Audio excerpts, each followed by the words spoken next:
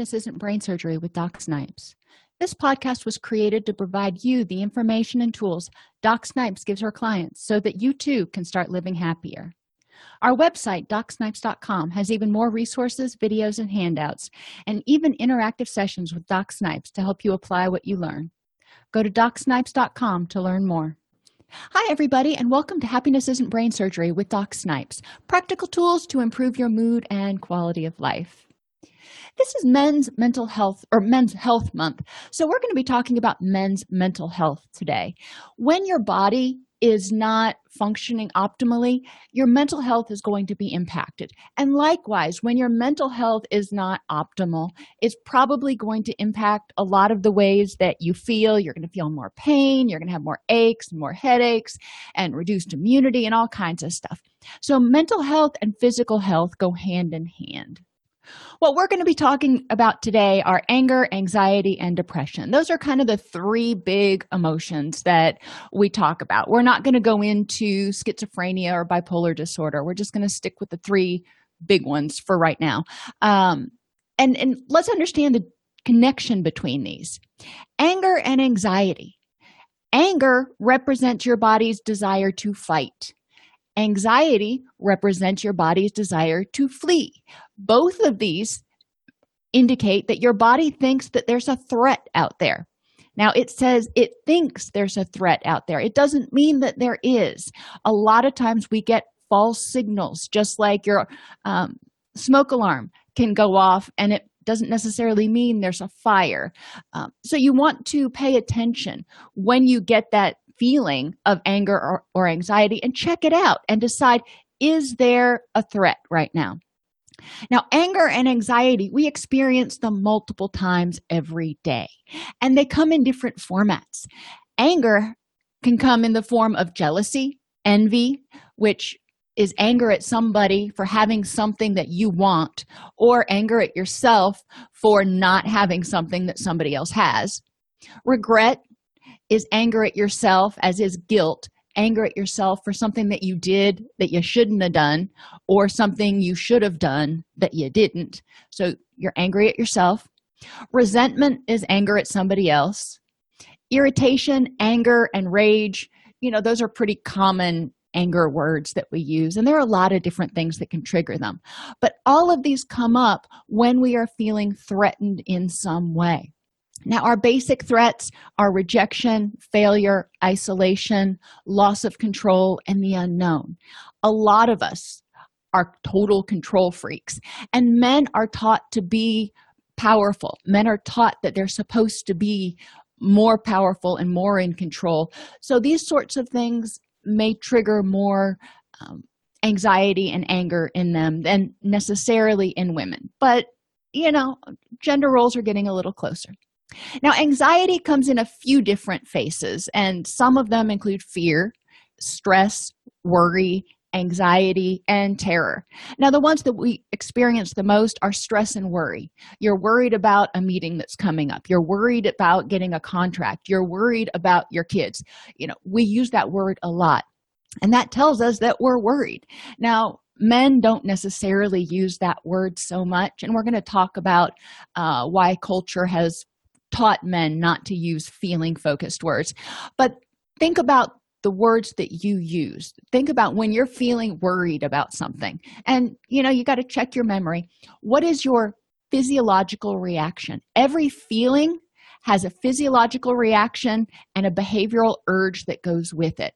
So if you can identify one of those, the urge, the feeling, emotion, or the physiological reaction, then you're going to be able to identify when you are experiencing anxiety or anger.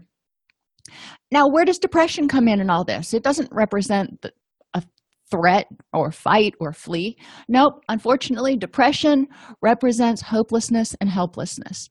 And it can happen when you lose something that's important to you and you can't get it back. You're powerless to get it back, so you can feel depressed. It can also happen if you are fighting or fleeing for a long time and you just run out of gas. Your body goes, you know what? We're not going to win this. There is no way to succeed at this. I give up. I surrender. That can be depression. So depression can be caused by anger and anxiety for too long, as well as losing important things. So you may be saying, well, quote, real men don't experience depression or anxiety or whatever. And, they do.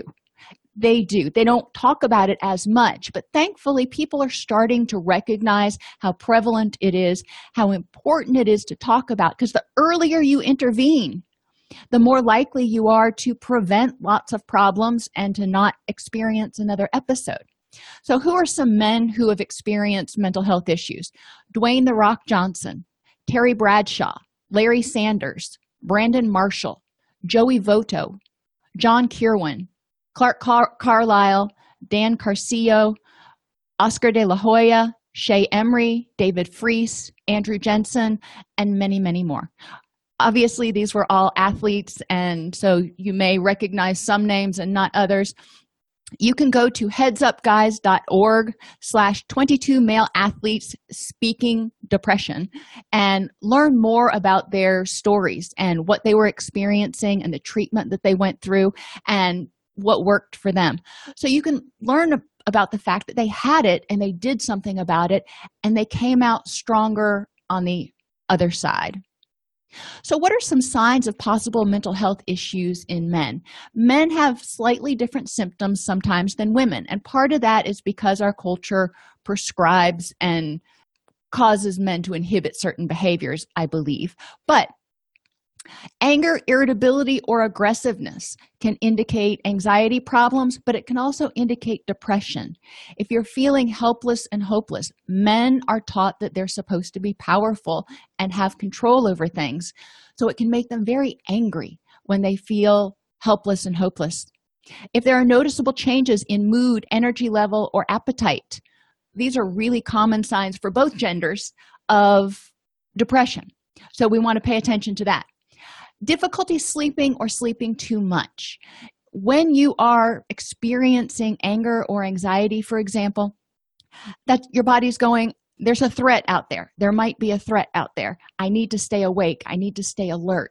So it's not going to let you go completely to sleep. Think about a soldier in a foxhole. He may doze off, but he's not going to get good sleep. So when he wakes up, if he can get to sleep at all, when he wakes up, he's going to feel groggy and exhausted and want to go back to sleep. When you sleep too much, then your circadian rhythms get out of whack. Your body doesn't know when it's supposed to be awake and when it's supposed to be asleep. So your sleep quality deteriorates even further. And the more tired you get, the more hopeless and helpless and fatigued you're probably going to feel. So, sleeping problems. Difficulty concentrating, feeling restless or on edge. And sometimes, think about when you get really tired. It's hard to put two words together sometimes. So if you're having difficulty concentrating, it can mean depression, it can mean sleep problems. Increased worry or feeling stressed, a sense of sadness or hopelessness or suicidal thoughts. If you're having suicidal thoughts, it's important to reach out and get support. Suicidal thoughts are not that uncommon, but they do need to be addressed with a professional.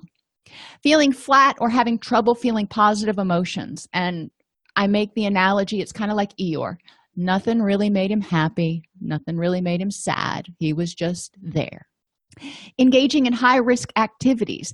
Sometimes when people are depressed, they want to feel a rush. The only way they can feel better is to get some kind of an adrenaline surge. So they start engaging in high-risk activities or using alcohol or drugs, which stimulate the brain to release pleasure chemicals. When people have anxiety or depression, they may have ongoing headaches, digestive issues, or chronic pain. When you are feeling depressed or anxious, often it means your serotonin levels are out of kilter for some reason. And it could be nutrition, it could be lack of sleep, it could be a lot of things. But serotonin may be out of kilter. Serotonin is one of those brain chemicals that helps you with your pain tolerance. So when you don't have enough of that, then you're going to feel achier, on top of the fact that a lot of us just store stress in our neck and our back and other places. And thoughts or behaviors that interfere with work, family, or social life. So you can see a lot of these symptoms are common to both genders, but again, men tend to be more angry, irritable, and aggressive as opposed to passive, withdrawn, and tearful. One cause of depression-like symptoms is low testosterone. So I'm going to say it a couple of times in this presentation. It is important to start out your recovery journey by going to the doctor. And, my best friend's a guy, my partner's a guy, my daddy was a guy, and none of them liked going to the doctor. You had to drag them kicking and screaming, and even after they were 30 years old, to get a physical. So I know you don't enjoy it. We women don't enjoy it too much either. But it's important because you know what? There are some physiological things like low testosterone, thyroid imbalances, diabetes that can cause symptoms of depression. So you can go to a counselor for 3 years and talk about thoughts and stuff, but if the problem is in your physiology, it's not going to get completely better until you address that issue. So go to the doctor. It's really easy. It's a simple blood test that they can measure your testosterone and your thyroid levels and your liver function and all that, and make sure that there's nothing physiologically that's causing this problem. So symptoms of low testosterone, which are becoming more and more common in this society, in this day and age, unfortunately, are decreased sex drive, tiredness, changes in sleep patterns, mood changes, weight gain, and occasional memory problems and difficulty concentrating. These are all the same symptoms that you see in depression. So some people may feel like they're depressed, maybe not super depressed, but that Eeyore level of moderate depression, nothing really makes you happy, and not realize that it's low testosterone or that it's low thyroid. So get that checked out. If you have low testosterone, you're also at increased risk of developing diabetes, hypertension, or a number of other chronic conditions. So again, get it checked out. Not only will you feel better, your libido will improve, but you're also going to potentially prevent some other health problems that you just don't want to have to deal with. The next thing we're going to talk about is men and postpartum depression. And you're like, excuse me? Yeah. Postpartum depression happens in men too. It's not just a hormone thing. 1 in 10 new dads in a survey of 5,000 new parents, 1 in 10 new dads met standard criteria for moderate to severe postpartum depression. Wow, that's a lot. And we don't give enough credence or attention to the fact that bringing a baby into the house impacts men too. It's not just a hormonally driven women's condition. Depression impacts the quality and quantity of interaction that dad has with children. And when this happens, when dad's not involved and doesn't really want to be involved, it's just kind of like the kid's a bother, it can result in developmental delays and attachment issues that can cause problems later in life. And it also impacts the quality and quantity of personal health behaviors. So dads who are experiencing postpartum depression are probably going to not be getting the quality sleep, not be eating as well as they should. They may be drinking more than is healthy or helpful. There's a lot of things. They may have really high stress and not be engaging in any stress management behaviors. And all of these things can lead to additional mood issues and health issues in the dad. Unlike women who are often sad and withdrawn, men may become irritable, aggressive, and even hostile. Sound familiar? We just talked about that with regular depression. So postpartum depression is depression that comes on generally within a couple of weeks of a baby coming home. Now, it can be a couple of weeks after birth, and I guess I'm jumping ahead of myself. Causes of postpartum depression in men. Stress of a new life to care for. This is another mouth you've got to feed and another body you've got to clothe. So there can be financial stresses and concerns. Seek out financial counseling. A lot of times there are free or low-cost services that can help you with that. Some dads, especially first-time dads, are concerned about their capabilities of being a dad. They've never been a dad before. There's no manual. How do I do this? And especially if they didn't have a great role model, that may be even more reason that they're freaked out about being a new dad. I remember our first child was a micropreemie. He was born at 29 weeks. So he was really itty-bitty, and he was in an incubator and had all these wires and cords. And for the first week or so, my husband wouldn't hold the baby. And finally, I confronted him on it. I'm like, what's going on? Why don't you want to hold the baby? He's like, I'm afraid I'm going to break him. And, he was tiny. He was, 3 pounds. And so he worked with the nurse in the NICU to develop a confidence with handling such a tiny little fragile thing that literally fit in the palm of his hand. But if you're worried about your capabilities, seek out assistance. A lot of times, again, there are services that you can access that will provide information. There's a lot of information online. Dr. Sears' website is really good. That's spelled just like the store. Men can also experience grief over losses of freedom, especially, again, if this is their first child. They're going from being footloose and fancy-free to, we got to be home to put the baby to sleep. So men may grieve this, especially if it wasn't a planned pregnancy. But even if it was, it is a whole new life. They're closing the chapter on one part of their life and opening a new chapter. They may have frustration due to how much the baby monopolizes the partner's time. Bathing, feeding, carrying, holding, crying, all that stuff that babies do. And, moms are thinking, I'm lucky if I can get a shower in every day. And dads are thinking, hello, did you even notice that I was here?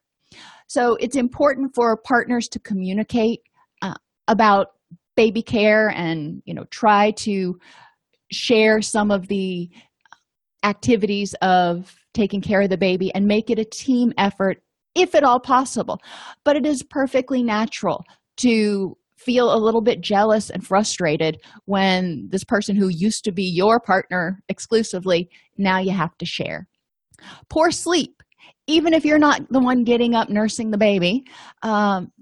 If mom is sleeping in the same bed and she has to get up every time the baby cries, you're going to have poorer quality sleep. And some dads are willing to take that midnight feeding, which is really helpful for moms in order for them to get, a solid 6 hours of sleep, which can help them recover after delivery. But it's important that both parents are able to get a solid block of sleep at least half of the days. If you alternate, that can help. There's stress if baby has any special needs or is in the NICU, which is the neonatal intensive care unit. You don't know what's going to happen. Little peanuts can go south really fast. So there's always this anxiety when you leave the hospital. And generally, there's a lot of other stress that goes along with babies in the NICU, but that's a different presentation. Stress if other siblings don't respond well. Sometimes you need to bring in a counselor for a brief period to help siblings figure out how to respond and accept the new baby. There are also a lot of really good books that you can just check out at the library. Stress and exhaustion if mom also has postpartum depression, because now you're both, struggling to get through. If you have a personal history of depression, a poor relationship with one or both of your parents, if you have a history of abuse, having a new baby may bring back a lot of memories of your abusive or poor childhood. So this can trigger abuse, anger, and anxiety issues. Relationship stress can also set you up for postpartum depression if with your partner or with your in-laws, because you've got a lot of helicoptering that happens during this time often. And that can be really overwhelming when you're just like, okay, let me breathe and let me figure out what I'm doing here. And a lack of support from others, and that neighbors, anybody to help you out during this period of time. Because bringing a new baby home, it is a 24/7, 365 job. And sometimes children just don't want to sleep, so it can be exhausting. And it's helpful to have support, somebody that you can call going, this is what's going on. Is this normal? I had people like that I could ask, and I had a great pediatrician. So that was really helpful. But there are often support groups for dads that are out there. There are online support groups. If you don't want to go to a face-to-face support group, you can find some of those too. Impact of mood issues. So if you're starting to get depressed or anxious or angry, you'll have reduced immunity. When cortisol is high in your body, then you are not using that energy to build up your immune system. It can lead to high blood pressure, increased weight, and poor nutrition through stress eating and drinking. Reduced physical activity and fitness. If you're exhausted or stressed out and exhausted all the time, you may not want to go to the gym, even though going to the gym can be a great way to get out some of that aggression and get some happy chemicals flowing. Constant fatigue, which makes you not want to do anything. Reduced libido. Or in the case of people with sexual compulsive behaviors, maybe a drastically increased one. Some men, when they get stressed, the only way they can get that dopamine going, the only way that they can feel happy, they feel a rush, is through sex. So they may start compulsively seeking out some sort of sexual gratification in order to try to feel better. And this can easily develop into an addictive cycle. Mood issues also cause worsening relationships with partners and children. A sense of guilt. You feel guilty that you didn't make your kid's ball game, or you feel guilty that you resent the fact that the child is crying again. You feel guilty about the fact that, yada, yada, yada. And it can lead to addiction issues. Some people, when they are feeling bad, want to numb the pain or want to take something to help them feel better. And initially, some of these things, alcohol, any of those, used in moderation are not going to necessarily lead to addiction. But when you use substances or compulsive behaviors and you get those neurotransmitters just flooding those synapses, it causes an imbalance in the system. And if that imbalance in the system persists for long enough, then your body adjusts to it, which is when you start experiencing tolerance and withdrawal and addiction problems. Specific contributors to depression and anxiety in men's life: critical transitions, including moving into adulthood, marriage, fatherhood, retirement, and deaths. So these are all periods of time to be a little bit more self-aware. Many boys learn that they should avoid stereotypical feminine behaviors and strive to be tough. Some do this by attempting to suppress their emotions, thoughts, and behaviors associated with vulnerability. And things that you might hear that support this are: men should be able to control their feelings, or depression makes you a burden. You know what? Feelings are what we have. Feelings are our body's natural reaction to help us survive. It's what we do with those feelings that can keep us stuck or help us move forward. So, people have feelings, and controlling them, suppressing them, doesn't do any good. That's like if I hear a fire alarm, I'm going to stick my fingers in my ear so I don't hear it, and I'm going to ignore it. Not the best idea. So you want to make sure that you identify your feelings, you acknowledge your feelings or reactions, and you figure out what to do about them. And depression doesn't make people a burden. Depression is an illness. Depression happens to some people, and when it happens, it's a matter of figuring out what to do to fix it. Depression makes you no more of a burden than having the flu or having to have knee surgery or something else that makes you not functioning at your most optimal level. And the people who love you and care about you are generally going to be very encouraging and supportive of your recovery, regardless of whether it's a physical condition or a mental health condition. Men are often socialized to be aggressive and appear fearless and invulnerable, and depression is seen as weakness, and asking for help is seen as weakness. Think about your own children. If you have them, would you want your child to hide his feelings of depression for fear of being seen as weak? Admitting you've got depression, admitting that you need help, shows a lot of courage. It says, you know what, I can't do this on my own, and I recognize it. Humans are not meant to live in a social isolation bubble. We're meant to help each other out. Many men have problems both identifying and expressing feelings, and may express them non-verbally through metaphors instead of using what we call feeling words. They may say something like, "Oh, when that happened, I just wanted to punch something." Okay, remember I talked earlier about there's a physiological reaction, there's an behavioral urge, and then there's an emotion. Well, I wanted to punch something is the behavioral urge associated with anger. So, okay, let's use that and, help you start identifying that, yes, this means anger. You don't have to use the F word, feeling.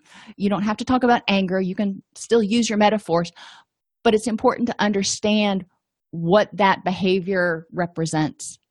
Or I felt like I was kicked in the gut. That's another one that I've heard a lot. So what does that mean to you? As people talk about their feelings or their reactions or their experiences, whatever you feel comfortable talking about, you can start identifying what the problems and the hiccups might be. It's like if you're planning a house, you're going to build a house. Well, you don't just sit down and go, all right, let's start building. You plan it out first. You talk it out first. You get halfway through the process and you meet with the general contractor and you start talking about any problems that are holding up progress. You start talking about, I think I would really like to move this here because it'll make it easier to do something else. So you talk it through. Same thing with mental health issues. You're going to identify behaviors and thoughts that are keeping you stuck, and then you can address them, just like you can address problems in building construction. Men are taught that they need to compete for power and success. And you know what? Sometimes power and success ain't all that if it makes you completely miserable. There are a lot of people that are really, really wealthy, have really, really big houses, and really, really hate their life. So you want to weigh this need for power and success with what is it that really makes you happy? And external factors can contribute to depression and anxiety, including workplace and family relationships. And it can undermine men's motivation to change substance-related behaviors because a lot of our social activities involve substances, going to a sports bar, watching a football game on Sundays, you're drinking alcohol, having a celebration, parties. Think about how many different things in your life involve the use of substances. And that's just like alcohol. Now, if you add in nicotine, a lot of men drink, smoke and dip as just a way that they relieve stress. So counseling and the F word. And the F word we're talking about here is feelings. I want to dispel some myths about counseling because too often I hear people going, oh, we're just going to sit around in a circle and gush about our feelings and boohoo cry. No, not necessarily. If that's what you feel like doing, then great, we can work on that. If that's not what you feel like doing, then that's fine too. Despite what television tells you, counseling is not always about gushing emotions. Some people just aren't comfortable with that. Additionally, about 85% of men respond better to a solution-focused approach, which means we're going to talk about the issue. We're not going to talk about how you feel about it. We're going to talk about the issue because once you resolve the issue, then you're going to start to feel better. The approaches that will help you focus more on the issue and the solution are cognitive behavioral, dialectical behavioral, and acceptance and commitment therapies. So, a lot of what solution-focused approaches do is help you really identify just what it sounds like, solutions to the problem. A lot of times, about 60% of women want to or need to have their feelings validated before they move to the step of problem solving. We want somebody to say, you have every right to feel angry or depressed or whatever. A lot of men don't need that. And they actually prefer not to go there. They just want to identify what's making them feel so bad and figure out how to fix it. As a little aside here, it's important to remember that coaches, while they will encourage you to solve problems and move forward, are not able to diagnose or treat mental health issues. They can only coach you in moving forward towards goals that you identify. So if you're choosing a coach over a counselor, just bear that in mind, that they are not trained at all in mental health diagnosis, identifying problems, and they may miss some things, such as, identifying the fact that maybe you need to get a blood panel done because your testosterone or your thyroid might be low. A counselor will recognize you as the expert on you and help you resolve your issues by providing information about tools, ways of looking at things, or resources that can help you feel better faster than you could muddling through on your own. Now think back, for those of you who can remember before YouTube, back in the day when something went wrong at the house, if you didn't know how to fix it, you're just kind of looking at the pipes or the wires or something and going, I'm not sure what to do with this. And you could probably muddle through and figure out how to fix it on your own, go to Home Depot 5 or 6 dozen times and get it fixed.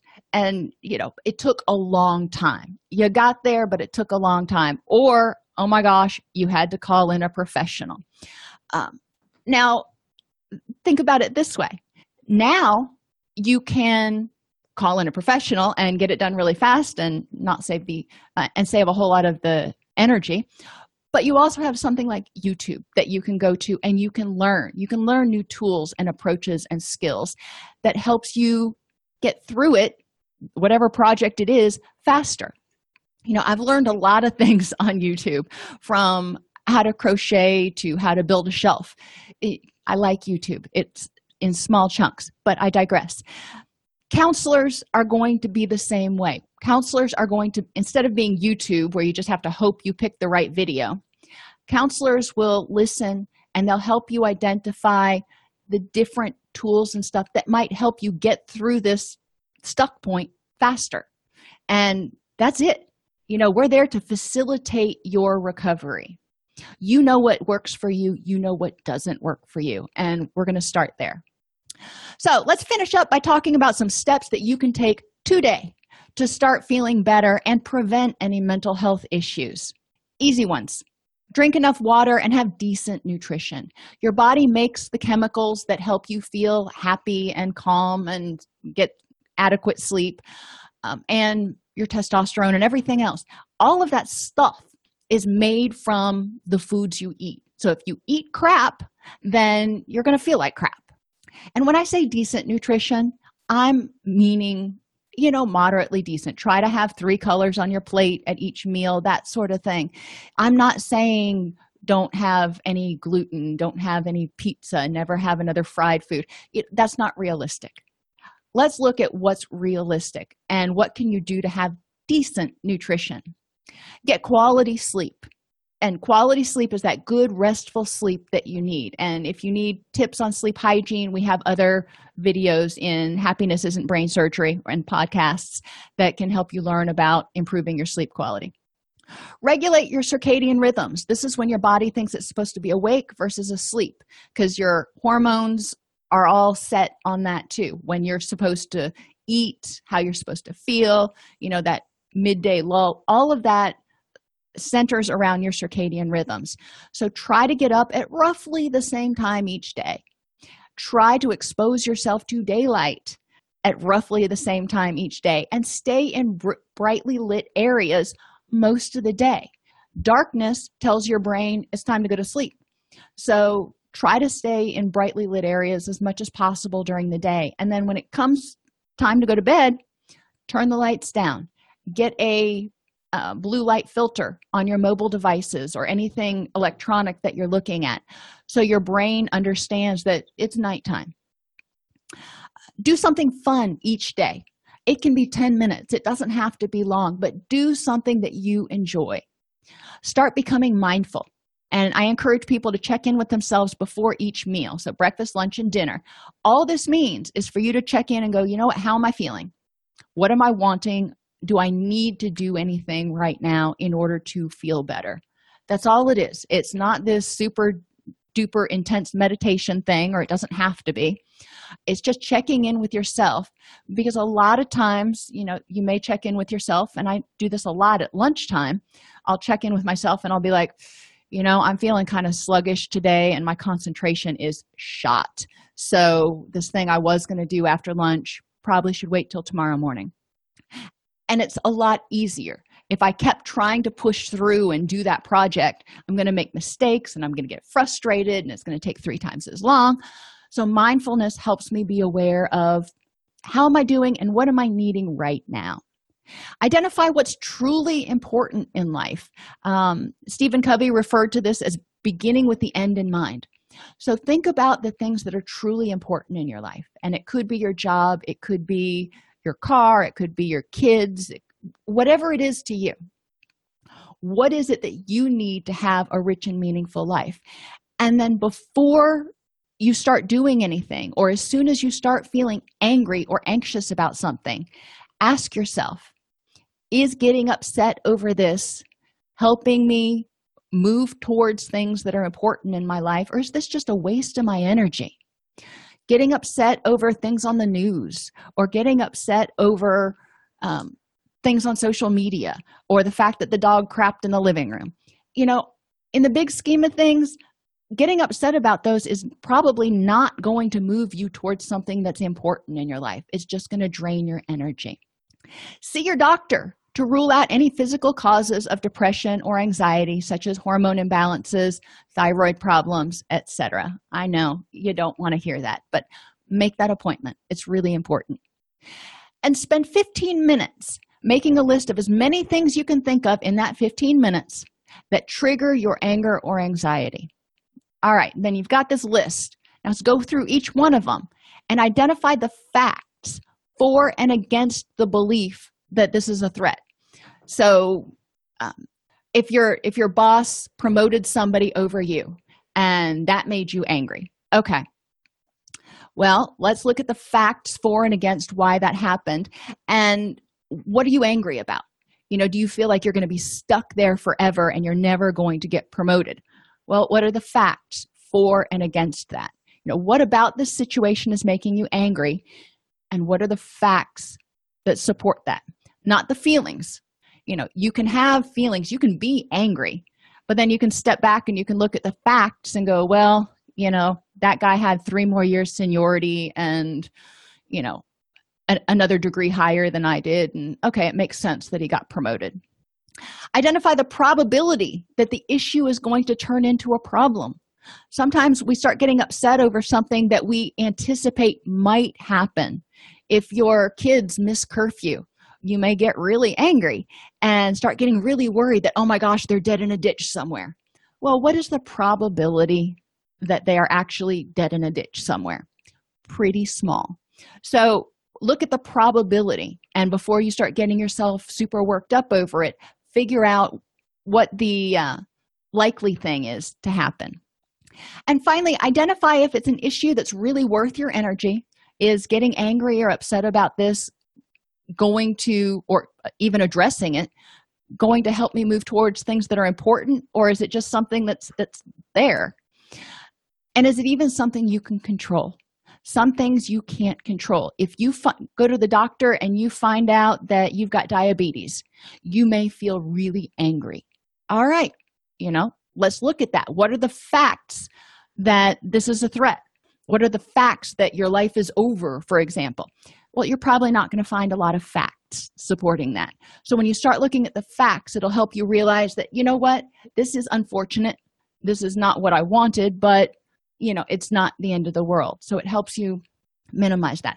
What's the probability if you start getting worried about, if I've got diabetes, then all these bad things are going to happen? What's the probability that all those bad things are going to happen if you adequately manage your diabetes? And is it something you can control? Well, yes and no. You can take care of it and follow the doctor's orders, so that can help control it, but you can't make it go away. So getting angry and, fighting to try to make it go away is not going to probably work. So you want to identify the practical solutions. Now, some slightly harder steps you can start taking today. The first one is to get enough quality sleep. Now, I said the easy one was getting quality sleep. Anybody can find a 3-hour block, but enough quality sleep means 7 to 8 hours. Yep. You're like, I haven't had 7 to 8 hours sleep since I was in middle school. Well, think about it. If you can get 7 to 8 hours sleep and be fully rested and not being completely driven on caffeine and nicotine, how much easier would it be to concentrate? How much more energy would you have? How much faster would you get things done and more efficient would you be? So enough quality sleep can be a bonus. And when you're well rested, you tend to have a higher immune system, so you're not going to get sick as much which will again make you more productive and happy. Develop self-esteem so you're less afraid of rejection, isolation, and failure. There are tons of books in the library on self-esteem. It's really easy to find self-esteem worksheets online. So you don't have to go to counseling necessarily for this. But a lot of times our threats, as I said earlier, center around rejection, isolation, and failure. So if those are things that trigger your anger, if somebody says something nasty to you or rejects you in some way and it makes you angry, maybe you need to look at that a little bit. Learn to view failure as a learning opportunity.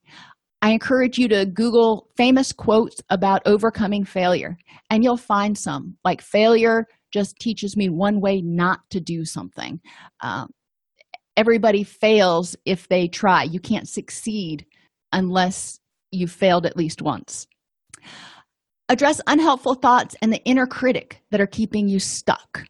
Now, this is leaning more towards needing a coach or a counselor to probably help you identify some of those unhelpful thoughts and stuck points. Exercise at least 4 days a week. Now, this isn't hard to do, but it's hard to get the motivation to do it sometimes. So I put it under slightly harder. Nurture your relationships, and that means schedule it in if you have to. And nurturing can come in many different forms. Not everybody expresses nurturance in the same way or receives it in the same way. The book, The 5 Love Languages, and you can look at the wiki article and just get the highlights, and that's plenty, can give you really good information about ways to nurture your relationship. So, for example, I'm not one that needs presents. I'm not one that is stuff-oriented. So I'm more, people are better off expressing nurturance to me through acts of kindness and words of gratitude. Those mean a lot to me. Presents, not so much. Now, I have a friend who really likes presents, and the present in his mind represents in many ways how much you care about him. So learn about the different love languages and try to identify how the people in your life communicate their love and need to be communicated to, and start working on that. And finally, check your musts and have-tos and prioritize. A lot of times, especially if you are really driven for success, you may often say, I have to stay at work and get this done. I have to complete this project. I have to blah, blah, blah. Step back. Take that word out of your vocabulary whenever possible. A lot of times, if it waits till tomorrow morning, that's fine. It's not going to be that big of a deal. And if you find yourself overwhelmed with have-tos in one area of your life and it's dominating your life, you may need to step back and look at time management and reprioritizing. I know I'm really guilty of taking on too many things at work, and I would end up all of a sudden with 4 projects going on. And then I felt like I had to do everything. And it's important to pare it down and go, what is the most important thing to help me keep moving towards the things that are important in my life? So depression, anxiety, and addiction, and even eating disorders impact millions of men each year. Prevention involves making sure to get quality sleep, good nutrition, adequate social support, develop an awareness and ability to communicate your needs and reactions. Counseling can help you identify and address some of the obstacles that might be keeping you stuck. And if you think about what are those trust building courses that you go out on? I can't think of the name of it right now. But even in Tough Mudder and stuff, you work together as a team to overcome obstacles. That's all counseling is. You're overcoming obstacles. If you prefer a solution-focused approach, look for a therapist who uses cognitive behavioral, dialectical behavior therapy, or acceptance and commitment therapy. And call them up and talk to them and make sure that, men is a population that they're used to working with, because the approach that many men prefer is different than the approach that many women prefer. Now, it's not true across the board, but it's important to communicate that to your therapist from the outset. What makes you comfortable? What makes you uncomfortable? What are you hoping counseling will look like? And if If you don't connect, if it's not a good fit, your therapist won't take it personally, or shouldn't, and can hopefully make a referral to someone who would be a better fit for you. There are a myriad of self-help books and information out there. These, like this podcast, are not a substitute for professional help, but are excellent resources for education and early intervention, so you can learn some of these tools that I've been talking about. Mental health issues can be caused by thoughts, situations, and alterations in body chemistry. And this is the last time I'm going to say it, I promise. Getting a physical is one of the best places to start to rule out some of the, quote, easy fixes. If you like this podcast, connect with us by subscribing on your favorite podcast app. Join our Facebook group at DocSnipes.com/Facebook, or even join our community and access worksheets, books, and weekly coaching with me, Doc Snipes, for $11 a week. Go to DocSnipes.com/services to learn more. Thanks for tuning into Happiness Isn't Brain Surgery with Doc Snipes. Our mission is to make practical tools for living the happiest life affordable and accessible to everyone. We record the podcast during a Facebook Live broadcast each week. Join us free at DocSnipes.com/Facebook, or subscribe to the podcast on your favorite podcast player. And remember, DocSnipes.com has even more resources, members-only videos, handouts, and workbooks to help you apply what you learn. If you like this podcast and want to support the work we are doing, for as little as $3.99 per month, you can become a supporter at DocSnipes.com/join. Again, thank you for joining us, and let us know how we can help you.